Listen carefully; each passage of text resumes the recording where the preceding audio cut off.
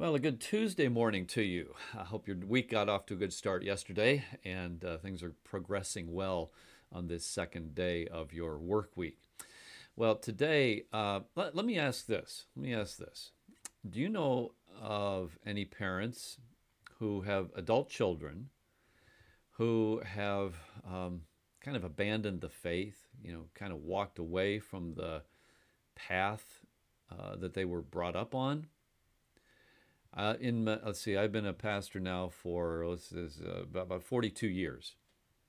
Been in the ministry for 42 years, and in those years, I have talked to, I don't know, dozens of parents who were distraught because of adult children who grew up in their Christian home, and some cases, the children went to Christian schools, and the parents tried to do everything they could to bring their children up in the nurture and admonition of the Lord, to train up their children in the paths of the Lord.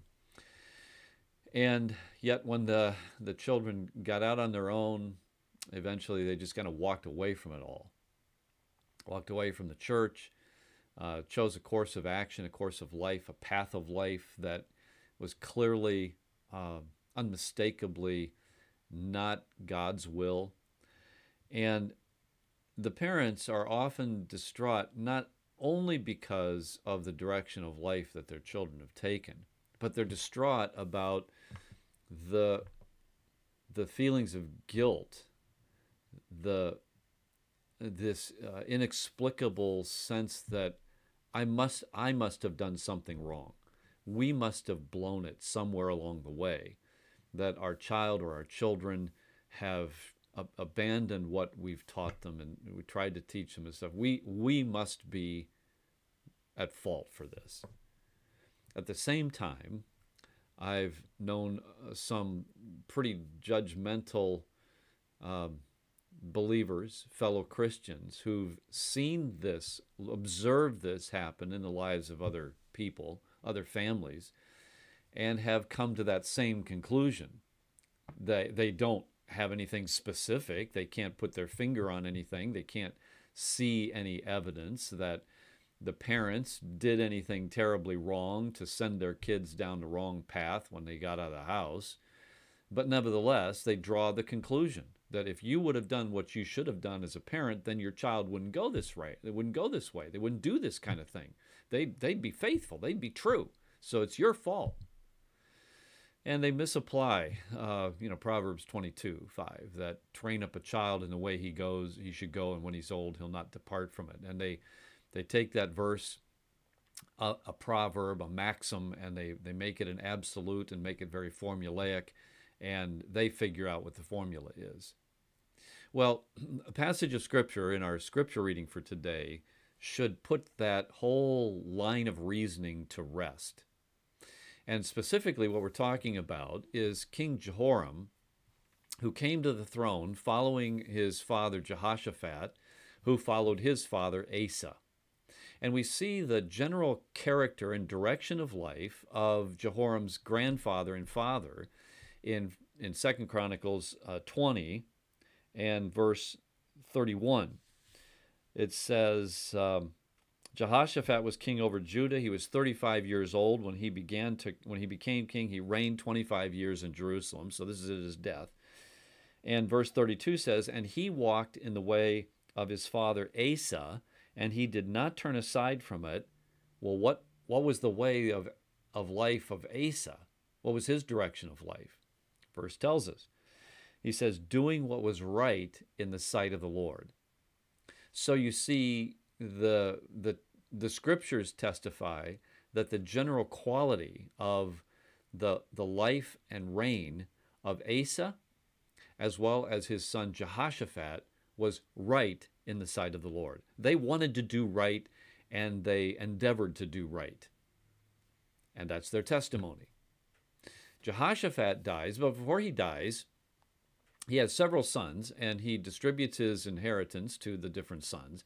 But he declares, he names that his oldest son, his firstborn son, Jehoram, is going to become the next king. He's going to take over the throne.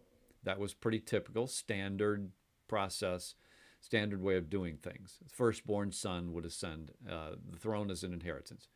So Jehoram gets to the throne, and what we read in chapter 21 is, in verse 4, is that when Jehoram was established over the kingdom of his father, he strengthened himself, and he killed all of his brothers with the sword, and also the other princes of Israel.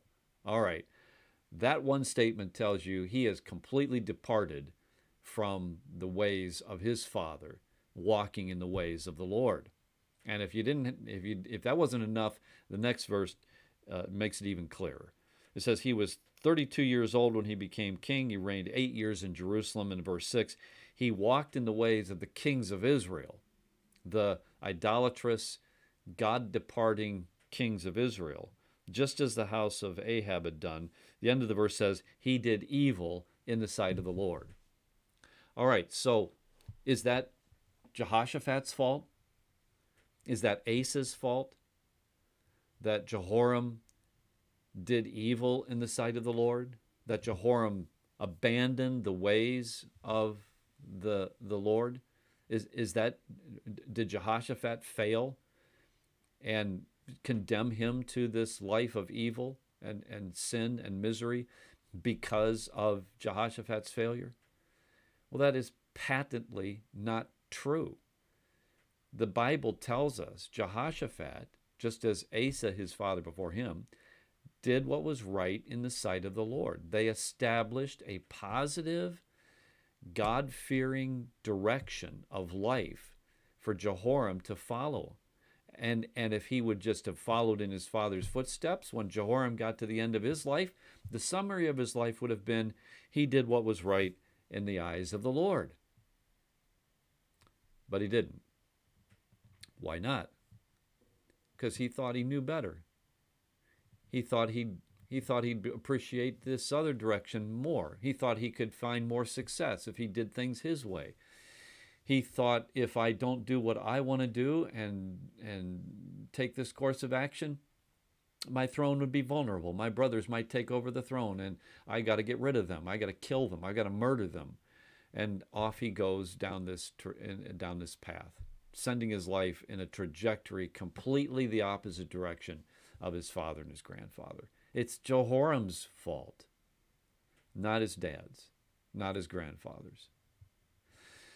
So if I'm speaking to some parents today whose hearts are heavy because of a child or children that have walked away from the course of life, the general direction of life that you established in your home, don't jump to the conclusion that you must have failed them in some way.